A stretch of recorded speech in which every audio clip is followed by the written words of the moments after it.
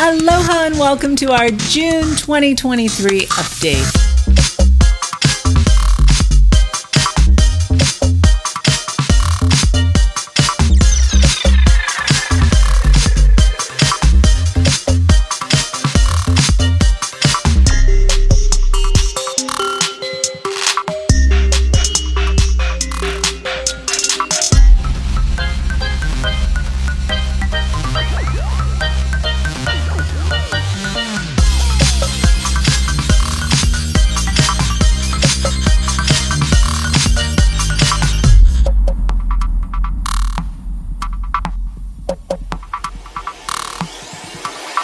The May median sales price for single-family homes was $1,109,000, 3.9% lower than May 2022, and for condos was $500,000, 2.2% lower than May 2022.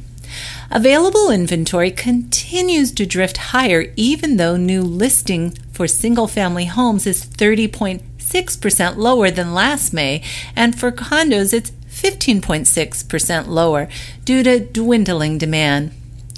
The number of sales of single-family homes is 23.8% lower than May 2022, and for condos it's 36.3% lower due to rising interest rates. There's no real relief in sight for sellers since pending sales are also lower by double-digit percentages. Growing numbers of international visitors, particularly from Asia, offset a drop in U.S. arrivals, resulting in 1.1% more tourists in April. Visitor spending grew 8% over last year and was 30.7% higher than April 2019. While encouraged by increased year-over-year spending, hotels are concerned about 9.7% drop in West Coast visitors, 1.2% drop in East Coast visitors, and the 8.8% drop in Canadian visitors. A repeating theme in commercial real estate involves individuals bringing together small-time investors with little or no real estate experience to buy apartment buildings, raise rents, and then sell them for huge profits. In the bust of 2010, the investment vehicle was Tenants in Common, or TICS. Purchases involving a management company buying an apartment buildings, managing them for owners who had only to attend monthly meetings to stay active for tax purposes, and eventually sell those properties when these, quote, superior managers, quote, turned around underperforming apartment complexes. Now, small investors are being burned by syndications, groups of investors who would get rich off renters without doing any of the work. Both of these real estate groups had the following in common.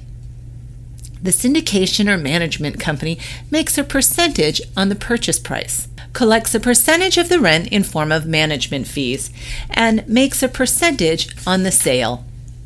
One syndication recently lost 4 apartment complexes totaling 3,000 units to foreclosure when the rents would no longer cover the expenses from rising interest rates.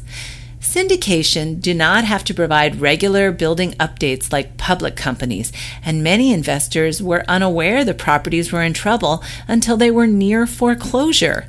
In December 2021, a syndication bought a 704-unit complex, Timber Ridge, for $56.7 million, with plans to double investor incomes by adding amenities and raising rents. By the summer, the previously pristine swimming pool was green and piles of trash littered the grounds. Tenants began complaining about rats, mold, and illegal evictions as management failed to maintain the buildings. The manager refused to buy new air conditioners when they broke, and staff members had to move working ACs to apartments with children. The complex was lost to foreclosure just 16 months after the purchase. These investors would have been much better off buying a duplex or single-family home and hiring a property manager. Building a rental portfolio takes time, patience, and carefully managing leverage. The Civil Beat recently published an article, "Is the Deck Stacked Against Hawaii Condo Owners?" and provided two examples of the Department of Commerce and Consumer Affairs DCCA failures. The DCCA allowed one major player, Associa Hawaii, whose president serves as a DCC director, to run the organization for months without an active broker's license. Associa should have forfeited all commissions illegally collected from associations and residential clients. In a second case, another director, Chris Porter, was fined $475,000 in actual and punitive damages for violating state and federal debt collection and privacy laws in a dispute with a condo owner about his dog. The DCCA recently chose a lobbying firm for condo associations and their management companies to provide, quote, training for condo owners, informing them of their rights. The meeting, dubbed Condorama, was essentially aimed for the association board members and their support staff. The lobbying firm, Community Associations Institute, recently argued against a bill that would be able to file claims against the association's insurance policy for leaks outside their unit causing damage. This bill, having passed, would have helped one of Stott Property Management's clients who has had unmitigated water damage to her unit for 9 months with no action or compensation from the upstairs owner or association. Tim recently started a regulated industries complaint office process by sending a letter to the principal broker managing the association for failing to respond to the owner or to Tim.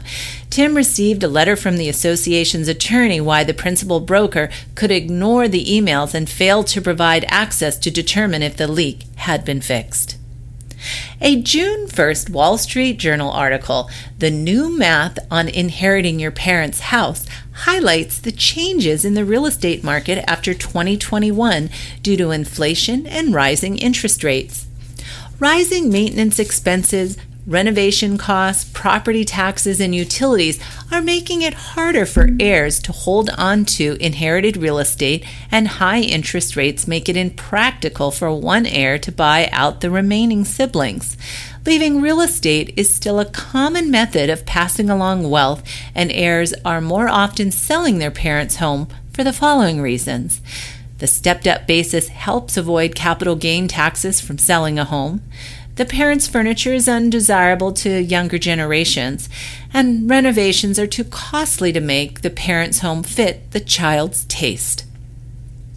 While primary homes are being sold more often recently, secondary homes are still likely to be kept by the heirs for a few years at a minimum.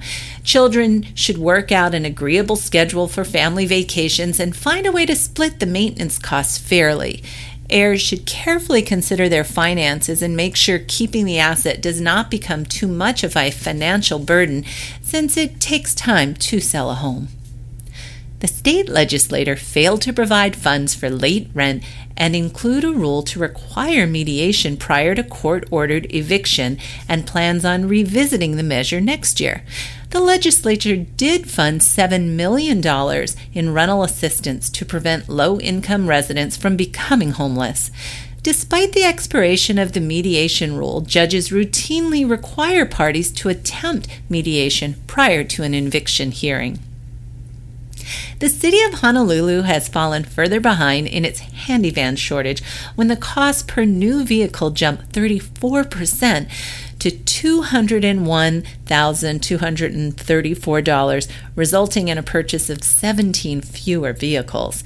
The availability of its aging fleet dropped from 90% last year to 67% in March, as maintenance kept some vehicles off the road and others were retired. Apparently, the city council and mayor could not find additional funds in their annual budget to service the needy. An Aloha United Way report highlights the struggles of families trying to make ends meet after a year of high inflation. The, quote, household survival budget, end quote, for a family of 4 is $104,052, 15% higher than 2018. According to the study, 41% of Hawaii families' combined income falls below the threshold. Heavy rains and an ancient wastewater treatment plant have created higher than allowable bacterial levels in Kailua Bay. The Kailua Wastewater Treatment Plant effluent empties into Kailua Bay, and the facility has continuously violated the level set by the Clean Water Act this spring, resulting in daily warnings stretching for months. Bacterial levels exceeding 6 times the allowable limit were measured in Kailua Bay from April 28 to May 1st. The first medical respite units were set up in the State Department of Health parking lot to house homeless individuals recovering from a stay in Queens emergency room. 10 units are located across the street from Queens, and the village is completely fenced and security is provided. Home Aid Hawaii built the 10-unit village and asked the community for donations to help pay for the daily operations. University of Hawaii's Andre Iligan advanced farther than any other UH tennis player by advancing to the round of 16 in the NCAA tournament before losing in 3 sets to Ohio State Alexander Bernard. Andre's list of firsts include being the first UH player to qualify twice for the NCAA tournament, first UH player to win an NCAA tournament match, and first UH player to earn Intercollegiate Tennis Association All-American after reaching the round of 16. A second Humane Society shelter opened in Ewa Beach on May 20th, helping alleviate some of the overcrowding at the Mo'iliili campus. D.R. Horton donated $30 million to build the Ho'opili campus, which includes 3 dog pavilions, 2 cat pavilions, a small animal pavilion, and a spay and neuter clinic. Each shelter has the capacity to house 350 to 400 animals waiting for adoption.